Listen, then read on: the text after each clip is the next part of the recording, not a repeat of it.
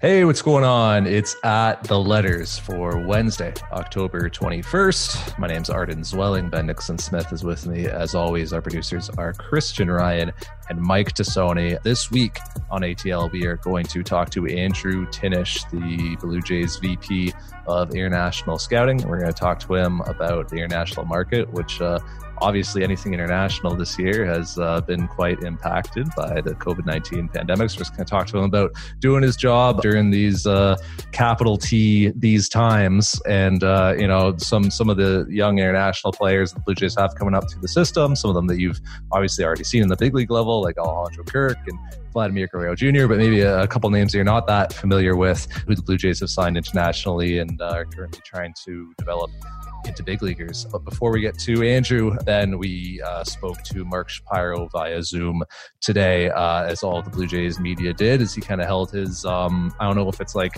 the season end or off-season beginning press conference, but he kind of does it every year and recaps some of the things that are going on and casts ahead. And this year in particular, his own contract status is a topic because, as we know, he was originally signed to a 5-year deal that is set to expire this year in 2020. We haven't heard anything about an extension. We haven't heard anything about a new deal. We really don't know anything about his contract status going forward, and he hates talking about it and doesn't want to. It's the last topic that he wants to be discussing, so he really didn't share any details with us either. But sort of the key thing that he said was, what he said all along is that he wants to be in Toronto long term, personally, professionally. He likes the job that he's doing. He likes being in Canada just due to, sort of the political climate in the United States right now. His family enjoys it here, and he wants to finish the job. He said that for a while, but the thing that was somewhat new, or at least to my ears today, was him indicating that, quote, those things I just said, quote, have been reciprocated by the people I work for. So, Ben, that to me was new. And we don't know anything about a new contract or new terms or anything like that, an extension, but at least that to me does indicate that Mark Shapiro is going to be here for some time. Yeah, that's the way things certainly look. I think that without getting into the specifics, which, as you said, he clearly doesn't want to do, he gave strong indications that he expects to be here and that ownership wants him here. So I don't know, we're guessing at this point as we record this what that means exactly. And so you could reasonably guess that that means something is about to be finalized, or they've already had some significant talks. We don't know how many years that looks like. We don't know what the terms of that contract are, of course. But if he's to the point of saying publicly that it's been reciprocated, then you have to assume that at some point something will get done. Because, if it wasn't, like let's say there, for whatever reason, one of the parties wanted to walk away from the other, then he's probably not hosting a season-end press conference. He's probably not, taking the time to answer those questions, even in vague terms, which is how he answered them on Wednesday. But there's no rule saying he has to have a press conference. Like he could have sidestepped it and delayed. And I think that my interpretation, reading between the lines a little bit, is just that something will get done if it hasn't already. And I think that's the impression that the Blue Jays seem to be comfortable leaving the general public with. Yeah, I agree with you. This is the time of year for that type of business to be conducted because, as you said, like the off season is about to begin, so you don't want to make a change at the top, once free agency is already opened, like after the GM meetings or something.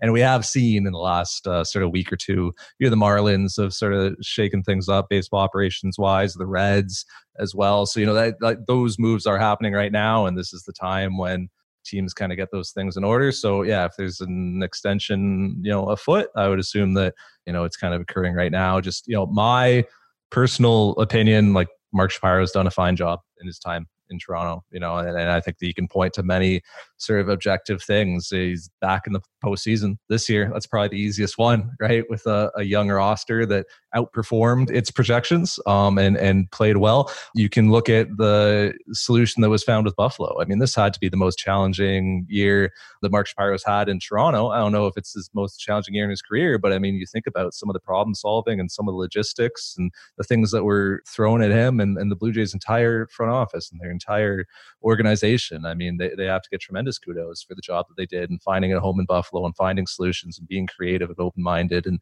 just pulling off the season that they did. I mean, there's so many hours behind the scenes and so much work that went into that. So, I think that is something that you can point to.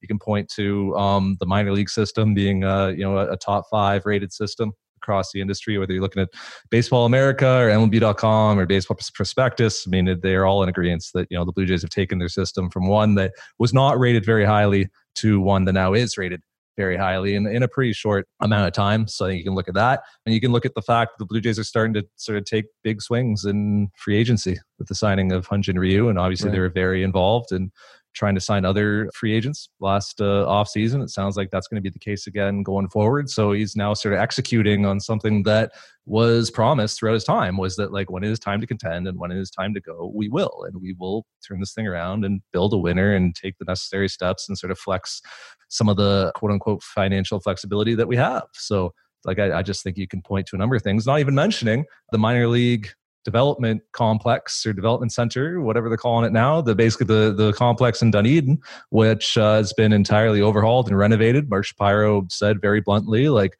I believe it's going to be the best in Major League Baseball for a number of years. And it sounds like that is about ready to open within, sort of the next 3 weeks. Yeah, I'm really interested in sort of seeing some photos and seeing what the Blue Jays are going to be doing there.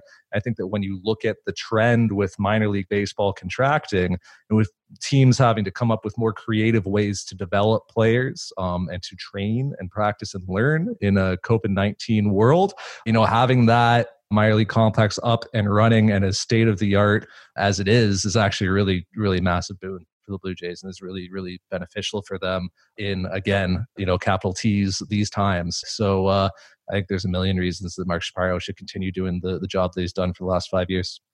Yeah, I think you outlined it very comprehensively there. When you look at farm system, it's improved without a doubt over that time. He inherited a very, very good major league team. And now the Blue Jays have a very different team, but a team that is good and that looks to be on the rise. So you've still got a good major league team.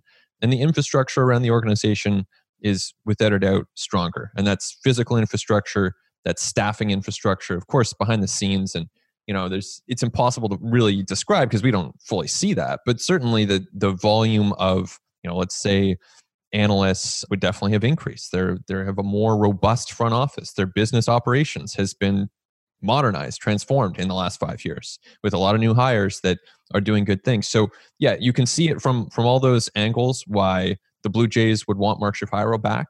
I think that looking at it the other way, if you're Mark Shapiro, I mean, being the president of the Toronto Blue Jays is a pretty good job, right? Like, he's got this team, they've advanced to the playoffs, they have a chance to do more. So certainly you can see the appeal of this job. And like you said, you look around the league, Angels, Marlins, Reds, Phillies, a lot of these teams are making changes, more potentially to come in the next little while.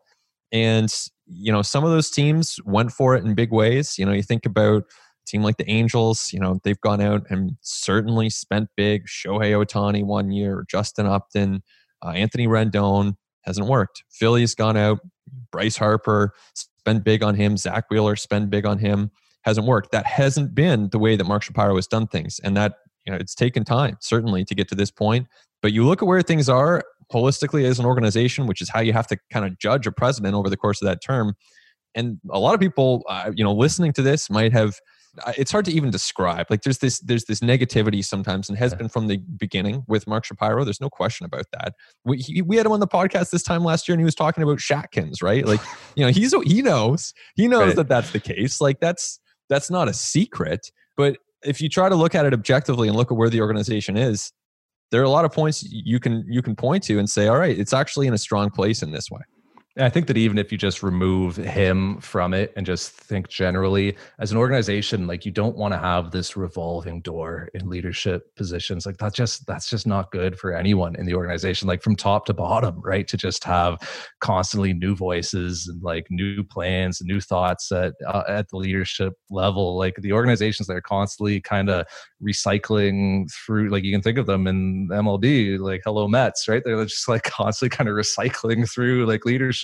Things don't usually go well. And particularly at this point for the Blue Jays kind of in their trajectory of trying to execute a multiple year plan of trying to rebuild a contender after 15 and 16 and trying to make it more sustainable for the future, like you're kind of in the middle of it So to change courses now and to bring in somebody else with different ideas and who's going to shake things up and go in a different direction, that would just undo so much progress that has been made. So, there's no guarantee that there is like a World Series championship at the end of this journey and at the end of this rainbow.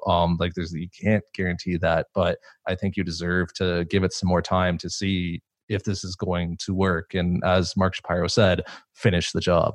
Right. Yeah. And it sounds as though the Blue Jays will have ample resources at their disposal to do that. And again, we're reading between the lines here because no team is going to sit there and say, we have exactly $35 million to spend on free agency this year. Because then, of course, that's ammunition in a sense that other teams and agents can use against you if they know that's exactly how much you have to spend. So it's just not the way teams operate, much as we might like to know what that figure is. It sounds as though those conversations are ongoing between Shapiro and ownership, but even though the spending has not been finalized, it appears that the Blue Jays definitely have a sense from ownership that they can spend again. And Shapiro mentioned last offseason where the Blue Jays were quite aggressive, far more aggressive in free agency than they had been in the past, signing Ryu, signing Tanner Roark, Travis Shaw. They were out there doing a lot of free agent signing.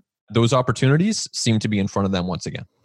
Still, the biggest question to me with this offseason is just how the Blue Jays can pitch potential free agent signees on where they're going to be in 2021, right? And Mark Shapiro doesn't know where the Blue Jays home games are going to be played in 2021. None of us do. He did say that there's reasons to be optimistic and hopeful that they can be played in Toronto. But, as we're going to talk to Andrew Tinish about later on in this podcast, like anybody who tries to predict this pandemic and where this thing's going to go, like you just end up looking foolish, right? There's no predicting it. It changes. Our, the beliefs, borders change. Everything changes with this thing. So we can't sit here today and say where the Blue Jays can be playing regular season games in 2021. And so the Blue Jays can't say that in free agency. So how do you pitch a human being with a family, right? Maybe with a spouse, with kids, with parents, about like playing in an international market during a pandemic, but then also maybe not playing in Toronto and playing somewhere else? Like that's got to be the biggest difficulty for the Blue Jays this winter. Yeah, 100%. I asked Shapiro about that, and he said you got to be honest with these guys and pitch them on a multi-year. If it is a multi-year free agent, you say, hey, you're going to hopefully spend most of that time in Toronto. And at least at this point too, one of the points he made was the team itself is a little bit of a sales pitch at this point, which I think is legit. Last offseason, it felt like a little bit of a stretch when they said that. Now going into 21, the team should be good next year. Whether they're a playoff team depends on the playoff format, depends on a lot of things, but they should at least be good next year. And so that is a potential selling point to any free agent that they're talking to. Yes, we shall see what kind of business the Blue Jays are able to complete this offseason. When we come back after this break, we're going to talk to Andrew Tinish, the Blue Jays VP of International Scouting. All that and so much more when we continue on At the Letters.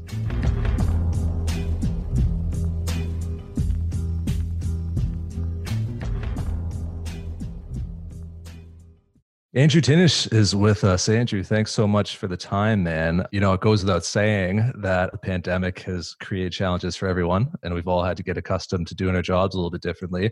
But your job title has the word international in it. So I can only imagine that the last half year has been interesting and complicated for you. So, with the period being pushed back and restrictions on travel, all these things, I mean, how different has your job been over the last half year? Completely different. I mean, I've been focused on international specifically for the last 5 years or so, doing some international stuff prior to that, and even before that, doing a lot of draft. But ultimately, I'm used to traveling. I'm used to being on the road. It varies year to year, but like you guys, I travel a lot, and that could be anywhere from 130 to 180 days a year. And I've been home for 6 months straight. So, yeah, there are definitely a lot of challenges, but we're all going through this together, I guess, and we're trying to make the best of the time that we have as far as, just things like staff development and that sort of thing. But it's tough. It's definitely unique. We've never gone through it before. You guys have never gone through it before, so we're all trying to adapt. When it comes to the eyes on the ground aspect of scouting, I mean, that's, as you mentioned with the travel, that's a huge part of it. You've done that on the amateur side. You've done that on the international side. Now, obviously, it's just impossible. So is there a substitute? Like, how do you even begin to approach that challenge? I think that, as my sort of or scouting career has moved along, I first got involved in 03 and obviously things have changed quite a bit. We have a lot more access to information than we ever did before, whether that's just pure video or, data, things like that. I guess I'd say this: if we were in a pandemic 10 years ago, I think we're in a better spot now to still try to make decisions, but at the end of the day, it's still really challenging. I mean, this has altered everyone's schedule, right? So, when you think about countries like Dominican Republic and Venezuela, especially, there's countrywide lockdowns. They're loosening some of the restrictions now, but the young players who are used to being at the ballpark 6 days a week for hours on end, they've had to adjust too, because they can't, they don't have that same access. And, I've seen video of players like literally, taking swings in backyards into like makeshift nets with tees using, I don't even know what to call it. I don't know if they're baseballs or what, but I've seen some really creative videos where players are just trying to do whatever they can to stay in shape or to progress. It's really challenging. It's kind of interesting to see how creative people can be. So my understanding is there was kind of this period where you were actually prohibited from seeing players in person, and then you could, but it had to be someone locally doing it. Like you couldn't put somebody on a plane or in a hotel. And then now those restrictions have been somewhat lifted. Like, where are things at with in-person scouting now? Yeah. So we were on full lockdown for quite a while until, a few weeks ago. And actually, I guess into, let's say, the middle of September.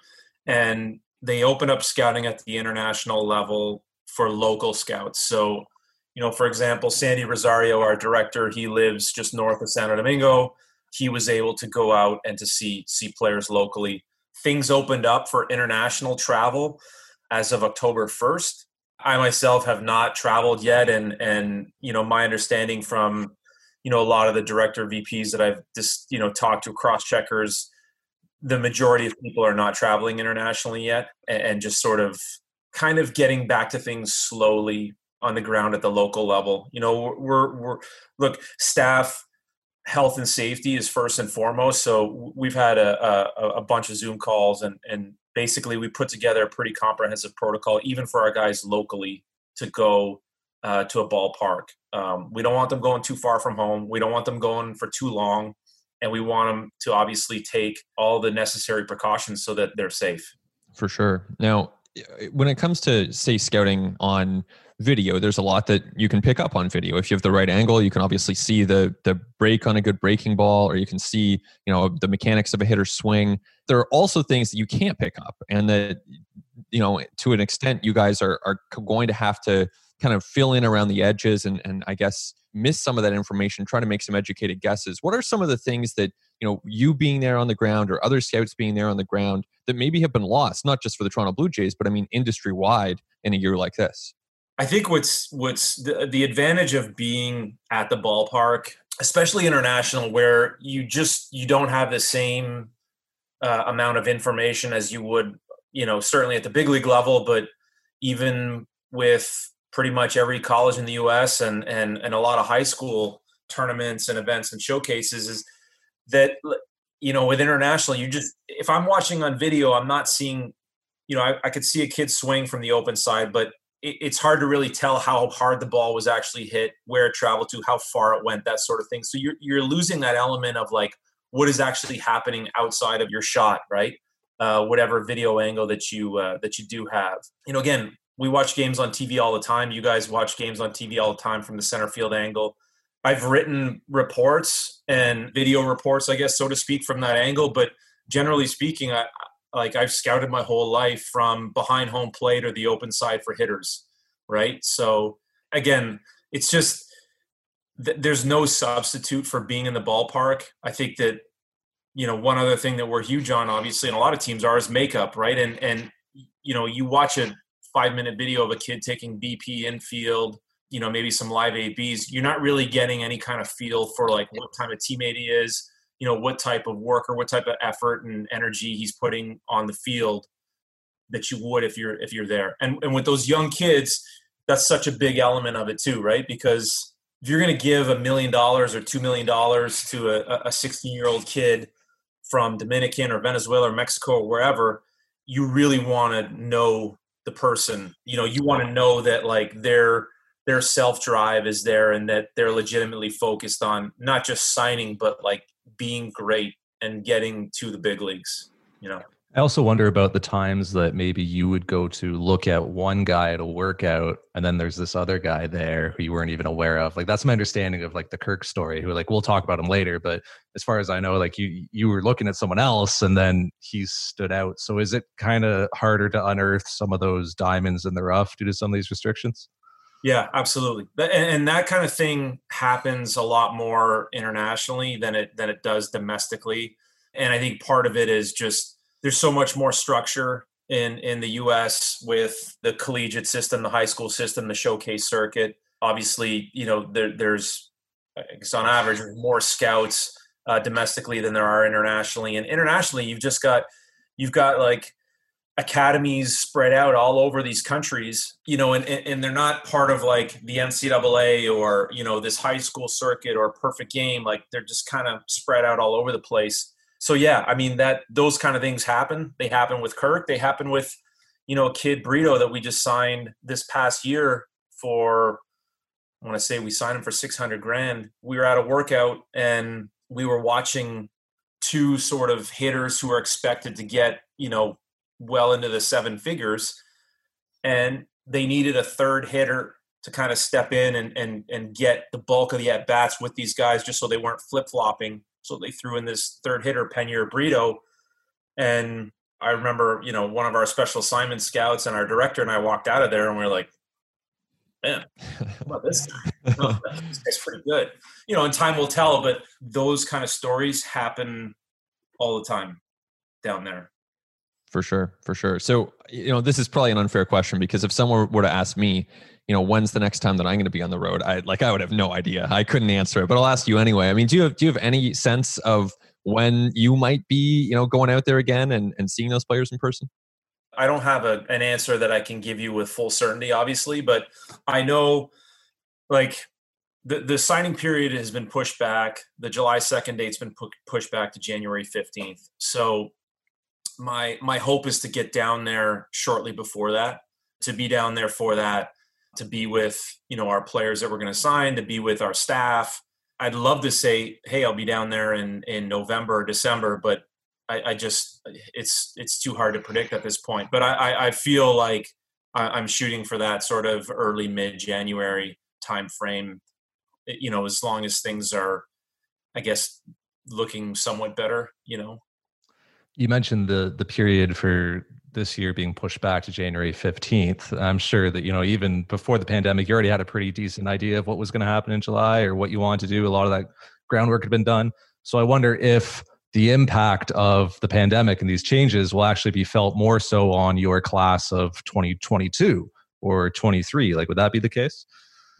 What do you, as far as, because you've got to be working ahead, right? Like, don't you have to? Yeah. Okay. Yeah, no, that's a fair point. Yeah. Again, it's such a challenging thing that we're going through. And one thing that I've seen a lot more of now is that there are a lot of agencies that are running virtual events and posting them on YouTube or sending you links to, Dropbox links and things like that. And so we're trying to, gather as much information and watch as much video as we can, but it's really, really difficult to again, we don't want to make big financial decisions without, having as much information as we can. And hopefully we won't be put in a position where we have to do that. Let's hope for a vaccine and this thing to start heading in the right direction so that it doesn't, get to that point. But I think that like you look at the 21 class, for example. So the 20 class is signing in 21. My sense is that there's a good chance that the 21 class will actually sign in 22, right? So there is some time, But again, anyone who's tried to predict this thing is smarter than me. I don't have all the answers here. So I don't think anyone does. That's for sure. When you look at these 16-year-olds signing, right, and sometimes they surface in online before they're even 16, of course, and it can seem, sure, absolutely. Yeah, I mean that's without a doubt, but it can seem really distant at times. And then you see the Toronto Blue Jays in real life this year, and they have guys like Vlad Jr. and Lourdes Gurriel Jr. and Kirk, who I already mentioned before. And then you see like these young players kind of performing at the major league level. So I wanted to kind of ask you what you've seen from, let's kind of start with Vlad here, compared to when you first saw him, which I presume was probably in 2000, well, probably actually before he actually signed, and to where he is now. What have you seen from Vlad over the last 5, 6, 7 years? Well, I remember seeing him in early 2015, probably even in 2014, in the summer of 2014. And the one thing that stands out about him is that he could always hit, and he hit a lot. The Guerreros have almost like a compound in this town called Nizao in Dominican, which is west of Santo Domingo. And I remember actually driving there thinking, like, where are we going? Like, we went through this little town, and then we're going through the woods, and we're driving along this river, and I'm like, what is going on here? And then it opens up, and here's this field kind of in the middle of nowhere. And they had like these four-wheelers that they would ride over to the field. And he would literally take hundreds of swings on the field every day, hundreds of swings. Obviously, he's playing first base now. I definitely was not sure at the time where I thought he was going to play. We had him take ground balls. We had him take some balls in the outfield. We had him take ground balls at third and at first. But the one thing that stood out was just his ability to hit, his advanced feel for recognizing spin, his advanced feel for hitting a fastball. I mean, even at like 14, 15 years old, you could see that it was pretty special. And, I think that like people look at the stat line and you say, wow, it's so difficult for him to live up to expectations, right? Totally. But for his age, and he's done some pretty good things. Yeah. Like, it's pretty impressive what he's done. And I think he's going to keep getting better. I really do. I think that Vlad, when he gets to like 24, 25 years old, has a chance to be just an absolute monster, because the contact skills that he has are with obviously the bat speed and power and the exit velo numbers are really, really hard to come by. It's a good combination to have. So when he is 25, that will be a decade after the story you just told. That's crazy. Right? And you have to make a decision on these players when they are 15 or 16, at that age. How do you project out to 24, 25 from such a young age? Yeah, it's really hard. I think that having been involved in scouting at the major league, minor league, amateur, and international levels, having scouted players in college, high school, junior college, big leagues, AA, lower minors, and international, there's no question it's the most challenging market. It's such a risk reward market. I think that, for a position player, we look at how they move, their athleticism. I think that that's one where you kind of look a lot at body structure and maybe not pure strength and size in the moment, because, what did we look like when we were 14, 15 years old? Like, I was like a pipe cleaner, I was so skinny, I couldn't put a ball out of like a 250 foot, park. So, you're looking at a lot of like just actual swing mechanics, looseness, ability to make consistent contact against, decent pitching. And the one thing I'd say is that you can't be scared. You can't be scared to make decisions in that market, because if you are, you're going to miss out, in the talented players. And look, there's no question I've made mistakes in this area, signing players for, a lot of money who haven't panned out the way that I had hoped for, that we had expected. But you can't be afraid, and you have to kind of look at those mistakes you make and learn from them and say, okay, you know what, I'm going to apply this to the next time I have to make a decision on this type of player. And hopefully I won't make that same mistake twice. Well, you talk about body types and body structure. Young Alejandro Kirk at the big league level has a pretty, not a prototypical athlete's body, but he does some impressive things athletically, I would say, in the box. And he's very balanced. And I mean, his bat just moves through the zone. What did you see from him at 15 in terms of a body type that kind of gave you confidence that he was going to be the player that he's becoming? Yeah. So I think that, like, you know, in my early days of scouting, I tied athleticism a lot to what the body looks like, right? And really for me now, I mean, look, there's no question that that's important, because you have to factor that into how you think a player is going to age and how they're going to hold up as they get later in their career. But for me, athleticism is really about how you move, how you react, you know, your flexibility, your agility. And Kirky, you know, again, he, you know, is it the prototypical body? Is it how you draw it up? No, of course not. But he does have that athleticism. There are things that he does, like you said, in the box, behind the plate. He moves a lot better than you would expect. And look, I think there's a lot of examples of catchers who, you know, are built maybe not the same way as Kirky exactly, but you know, the Molina brothers kind of come to mind. And a lot of it has to do with like flexibility in the hips and that sort of twitchiness, that ability to sort of react. It also has to do with how they can kind of slow the game down behind the plate or in the batter's box. And I think Kirky does that really well. And it reminds me of a time, the first time he came into Dominican after we had signed him, he was catching a pen for a kid named Brian Mejia. And Mejia's still in our system, and he throws really hard. He was like 91, 95 with massive, massive life on his ball, but really inconsistent command. And Kirky just got back there and watching him receive, like he's catching like these bowling ball sinkers like it's absolutely nothing. And obviously, you know, that gets you know, when you have to catch Nate Pearson and Merriweather and Jordan Romano, it's a little different. But you know, at a young age, he had that ability to just kind of like those soft hands to kind of slow things down behind the plate. And he absolutely does that in the batter's box, right? I mean, you watch him hit, there's no rush, right? He can slow things down. It's very controlled. The takes are controlled.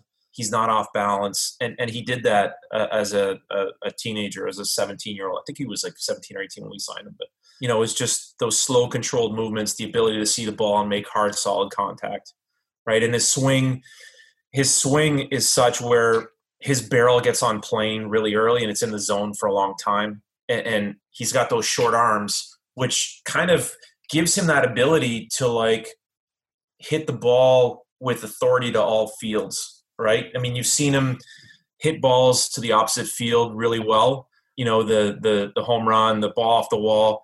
And then you've also seen him turn on, I can't remember if it was Loizaga or who it was, like 98 or 97, like middle in, you know, that short, compact stroke with his approach, his eye, and like how his barrel is on plane, he can do those things.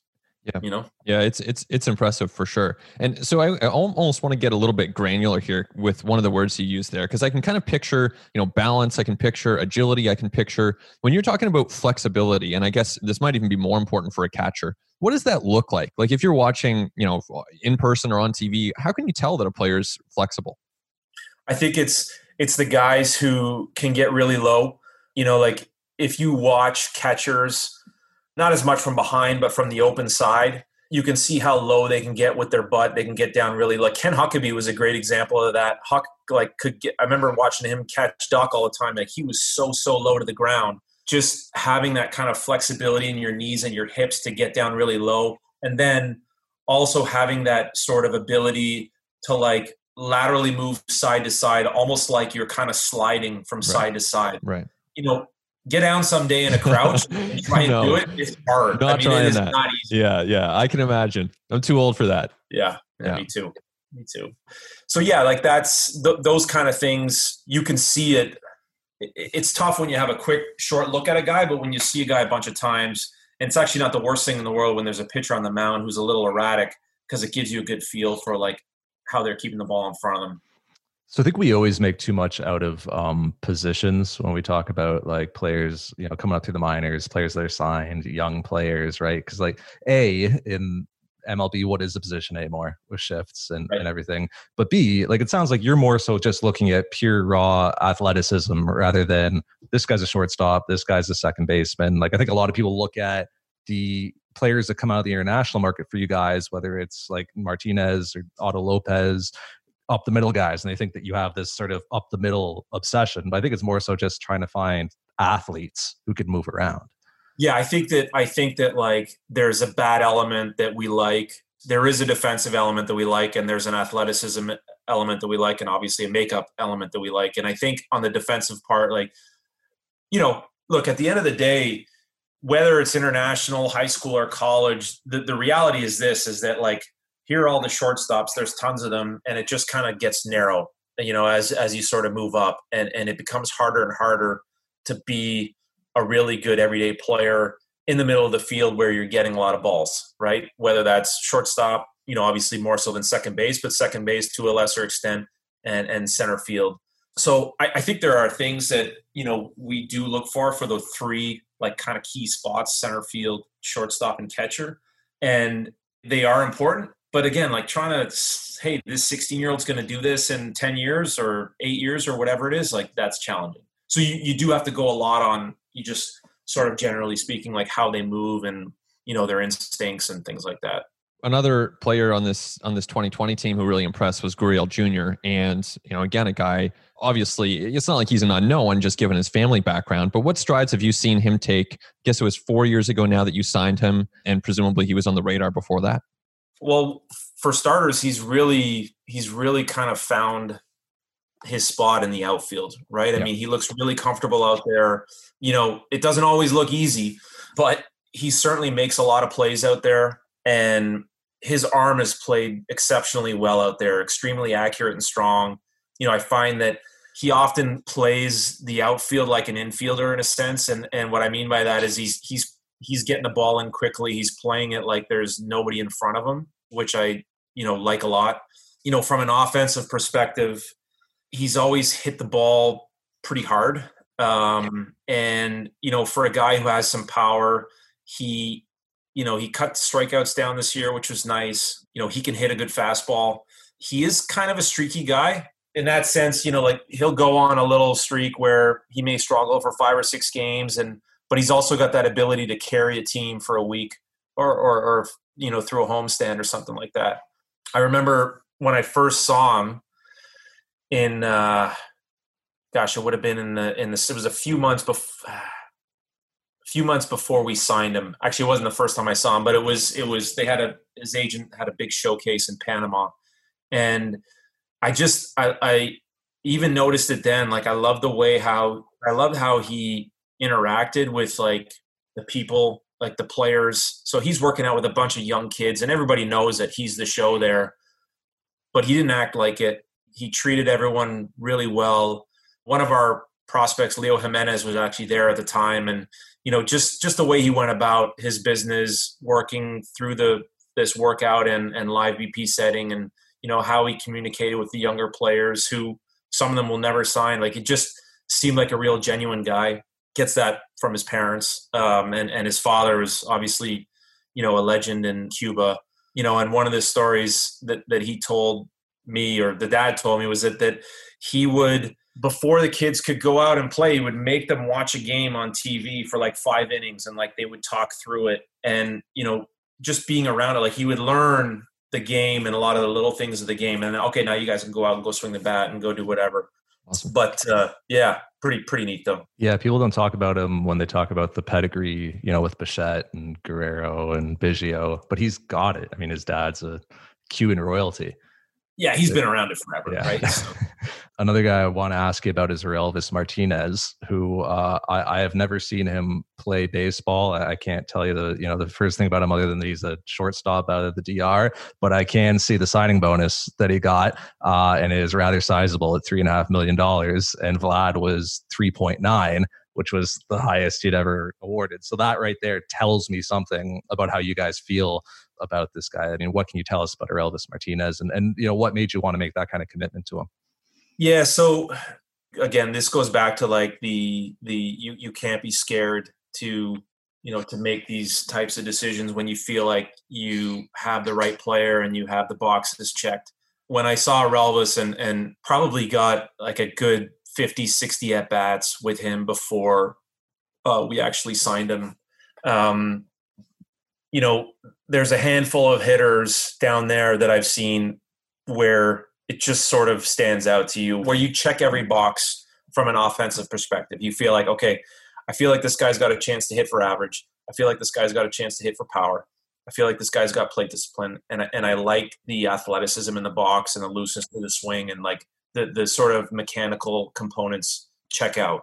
Relvis did all those things for me, and there's not too many guys that have done that. The Vlads of the world, the Wander Francos of the world. I remember seeing him when he was 15 years old, facing a pitcher throwing 92, 95 miles an hour, and then like flipping in like an 83 mile an hour slider, and like just the ability to hit the velocity and also either lay off or stay back on the spin at that age was really impressive. He's strong. Like I think he's got a chance to be big. He's not big yet, but the ball comes off his bat differently. It really does. If you watch him in batting practice, if you put him in a group with even our upper level, better, stronger prospects, like the ball just comes off his bat a little bit differently than it does the other guys. It's loud. It's loose.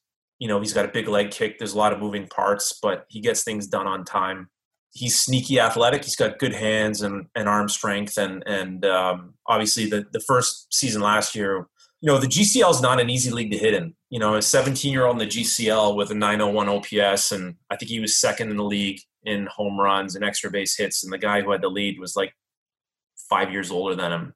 So there's a lot to like there, but the things that really sort of stand out at the plate discipline. 9% walk rate, 18% strikeout rate, which is for a kid that age in a league where the average age is like 2 or 3 years older than that. That's pretty impressive. For sure. Beyond Martinez, who else should we be watching? Who else should Blue Jays fans kind of have an eye out for in the next little bit? Yeah, I think that there's between, the draft and international, I feel like we're in a pretty good position with our prospects. From an international perspective, I think definitely the next guy to keep your eye on is Gabriel Moreno, catcher who tore it up at the alt site this year. Gabby was in Lansing last year, had a really strong season there, and, a really good experience in the alt. I want to say he had like an 1100 OPS or something like that, and about 80 or so plate appearances, bunch of extra base hits, hit a few home runs. Super athletic Venezuelan catcher who was an infielder when we were initially scouting him. He's an elite contact bat. He's aggressive, but he doesn't swing and miss, and he's got some strength and power. And like I said, that athleticism and the ability to catch is pretty impressive. So Gabby would probably be the main guy to kind of keep your eyes on. You mentioned Otto Lopez. We talked about Leo Jimenez. The other guy who would be interesting is, and he's coming back from Tommy John, and two guys, Pardino, who you're familiar with, but Zulueta was a Cuban kid that we signed last May or June, I want to say it was. And when we saw him, he was 92 to 97 and with a torn UCL. Wow. Hopefully those numbers tick up even more so. But he's another one to keep your eyes and ears on. For sure. Maybe I can just wrap up by going way off the board here and asking you about Sam Roberts, who, because that question that Ben asked you, like I was asking that at spring pre-pandemic, and his name was kind of coming up as a sleeper this year. Yeah, I love Sam. Sam, as you guys know, is a young Dutch pitcher, maybe top 3 deliveries of an amateur that I've ever seen. Wow. And it's really interesting how his dad taught him a delivery. His dad showed me video when I was over there in Holland last year when he was 10 years old, and he had an immaculate delivery at 10. It's a pure sort of case of projection based on delivery, arm action, body, and athleticism. When we first saw him, he was like 82, 84 miles an hour. And that would have been, in the summer of 18, ticked up a few clicks leading into the spring of 19. And, now he's touched as high as 93, and pitched at like 90, 91 last year in the GCL in his short stint. So big time ceiling, big time pitching IQ. Like you can have really, really interesting conversations with this kid. And like I said, like just elite delivery and great worker. So he's my sleeper, to be here in a few years. So we'll see how it goes. He's such a cool backstory coming out of Netherlands. And you mentioned you went over there. I mean, how do you come about discovering this, Dutch pitcher? And then what is kind of the process of getting somebody out of this sort of untypical market? Yeah. So, I mean, look, when last year, as you guys remember, we traded Dwight Smith Jr. and Kendrys Morales, and we acquired cap space for them. And it was really at the end of the period. So, look, at that time, you got to be a little bit creative because there's maybe a little less value in the cap space because, most of the players have already signed, right? Like 95% or more of the players from that period had already signed. So that money went towards Zulueta, Casemiro, who's also from Holland, and Roberts. And Casemiro, we had a little bit more of a track record with, had seen a couple of times here and there at some international tournaments and an MLB international showcase. But we had a report, Harry Einbinder, our manager, Amateur International Scouting, had put him in as like a projection type because of the delivery. He saw him in Italy in a tournament that summer of 18 when he was throwing 82, 84. And you kind of, at that point, like you kind of get it creative with what you're going to do with your money, right? So I kind of bounced around literally the world, Latin America, Holland, and Taiwan, just to try and find, a couple of pieces that we could kind of add before the money expired. And, the one thing I'll say is that the 18 and under national program in Holland is really good. They do a really, really good job with pitchers. So there's a few pitchers that have signed out of there, and I suspect that there'll be some more down the road. It's a really, really well-run program, and they pitch in what's called the Honkbal League, and they have different levels. So Sem and Casemiro were pitching in the Hode class, the highest level. And I guess if I had to break it down, I would say it's probably the equivalent of like a decent Division II conference over here. So, I mean, they're 17 years old, pitching in basically Division II, and Roberts was dominating. Casemiro's coming out of the pen. He did really well. Roberts was dominating. He was like basically the best starter in the league. And, at the time, again, throwing like 83, 87 at that point. So that's a fun one. Like, I think if he gets to the big league someday, that's one where, we'll look back and kind of say like, as a group, that was a pretty good job of scouting, and I think he's got a chance to be there. Do you think there's a lot more room in those sort of non-traditional markets to tap into some, talent that maybe isn't getting opportunity? Like Pardinho out of Brazil as well, right? Like some of this, talent doesn't necessarily get the opportunities just because they're not from places where typically big leaguers come from. Yeah, I think that look, at the end of the day, like outside of the US, you're still looking at, you're looking at Dominican, you're looking at Venezuela, Mexico, obviously Japan from a different sort of angle or time frame, and Korea. Like these are the countries that are, outside of the US that are still producing the most minor league, major league players. But yeah, you have to keep an open mind, right? You have to look for that next sort of, and it may just be a player here and a player there, but that's why it's important to keep your kind of eyes and ears open and try to look, there was a run of a bunch of infielders who signed out of like Curacao and Aruba, right? Who, make that Dutch team in the WBC pretty competitive when you've got like the Bogarts and the Albies and Gregoriuses and whatnot, Profars running around the field. Like it's pretty impressive, the talent. So Brazil, I think with Pardinho was just, I'm not saying Brazil isn't, up and coming and going to be better, but like that was sort of a unique case of a kid who had a real strong Japanese influence in baseball, which his delivery sort of looks like a typical Japanese starter.